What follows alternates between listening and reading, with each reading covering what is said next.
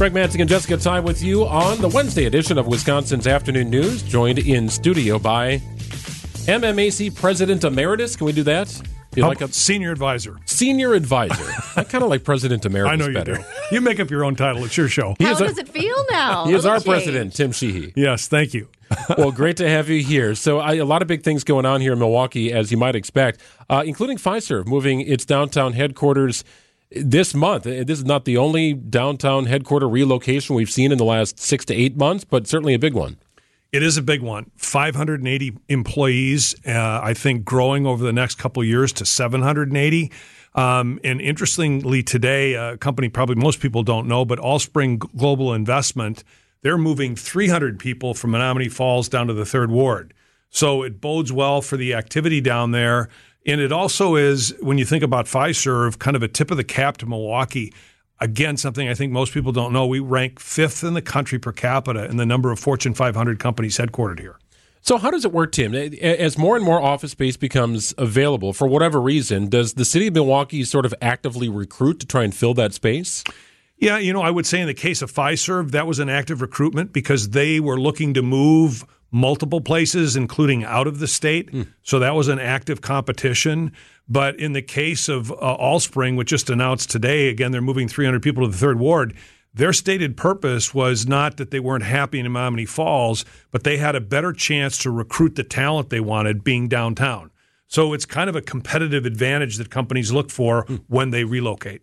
How far back does that go as far as Fiserv looking to possibly go out of state? Because now we think they've got their name in the arena. I mean, more people know about the business just because of that. No, you're absolutely right. And we probably had a leg up once they put a name on the arena.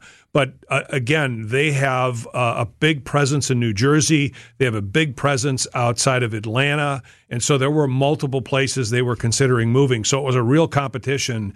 And we found a great space for them, and they're going to be expanding there. Interesting. Of course, Milwaukee Tool's got a brand new building that is gorgeous, just kind of kitty corner from where we're located. Yep. So there's an opportunity to take an unused space and erect a beautiful building. And if you can't see that red from the freeway, you're not looking hard enough. And wrapped inside that red are 1,200 really good paying jobs. Yeah. So again, a great testament to the staying power and the attributes that Milwaukee has as a place for corporate location. How much empty space do we have downtown at this point compared to, say, the burbs, where you also hear about a lot of people, a lot of companies since after the pandemic have so much empty space, and you've got these massive complexes. And I'm not just talking about here locally in southeastern Wisconsin, but across the country. It's a problem now where you've got these big empty buildings.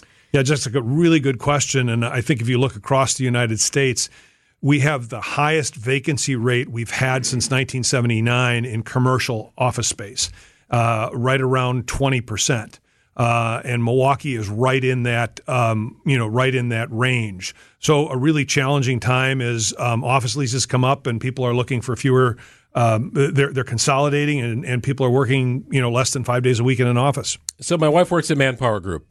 Major company, right? Fortune 200 company, maybe in Fortune 100 company, massive company. And asked, what are we going to do tonight? And the girls got practice and this and that and the other thing. And she said, I actually have a work event. I have a work event after work. So this happens once, seemingly in a blue moon. And I feel like if it was 15, maybe 20 years ago, it'd be far more frequent with a company of that size. The weeknight outing for work, is this sort of going the way of the dodo bird? Yeah, it's really interesting. There's a big Wall Street Journal article on it. And I think as you see more flexible work, people working maybe 3 days a week instead of 5, they're less likely to be in a place to go out. Their coworkers are less likely to be there. And it's really impacting things as simple as bowling leagues, after work going out for a drink, entertainment.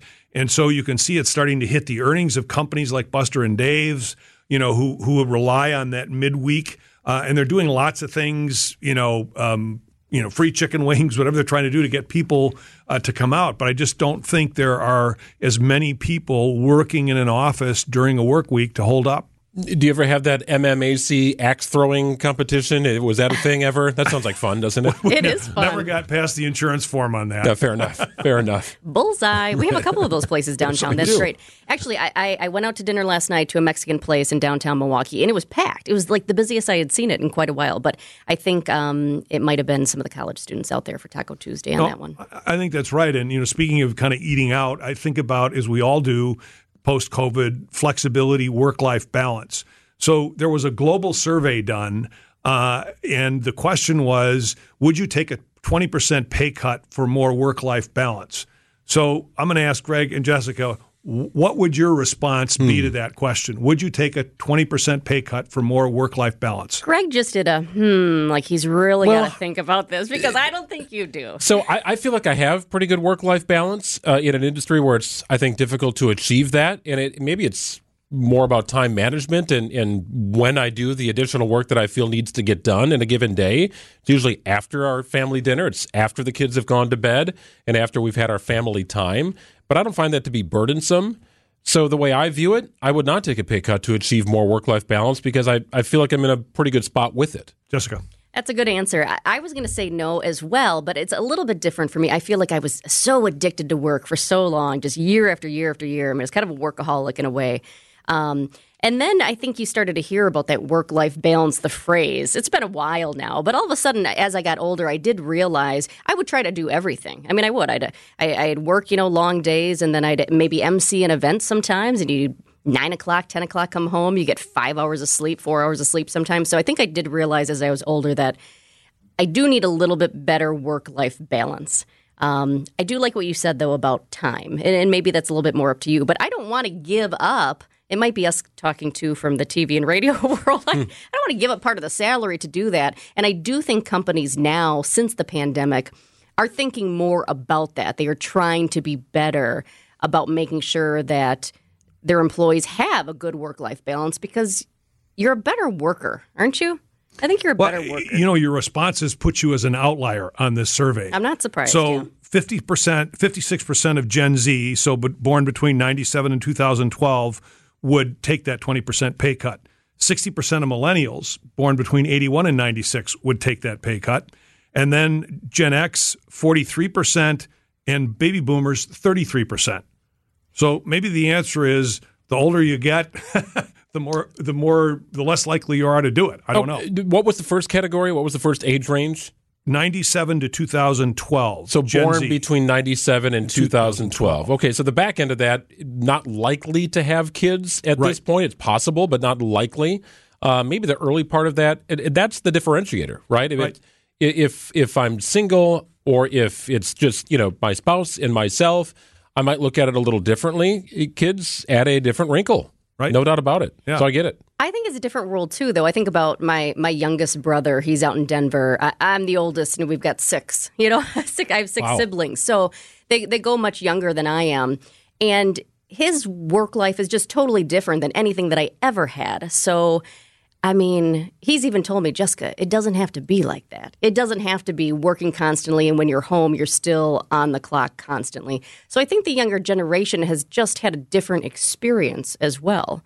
And maybe they're not willing to give it up because they already have some of it. Maybe they feel like they have a decent work-life balance. Yeah, I guess I always thought I had great work-life balance. I got Sundays off. There you go. Right. I don't, actually, a lot of times during a good portion of the year with Packers season. And some really good news of the week. What do you have? Yeah, good news of the week. I just can't pass it up. Who would not think it's a great week if you can say Go Pack Go on January 17th? Love it. Absolutely. Well, we will look forward to the game on Saturday night at 7 o'clock kick from Santa Clara. Tim Sheehy, Senior Advisor, President Emeritus. I like President Emeritus. Okay. We'll keep working All at right, it. we'll go with it. Appreciate it, Tim. We'll see you again next week. Thank you.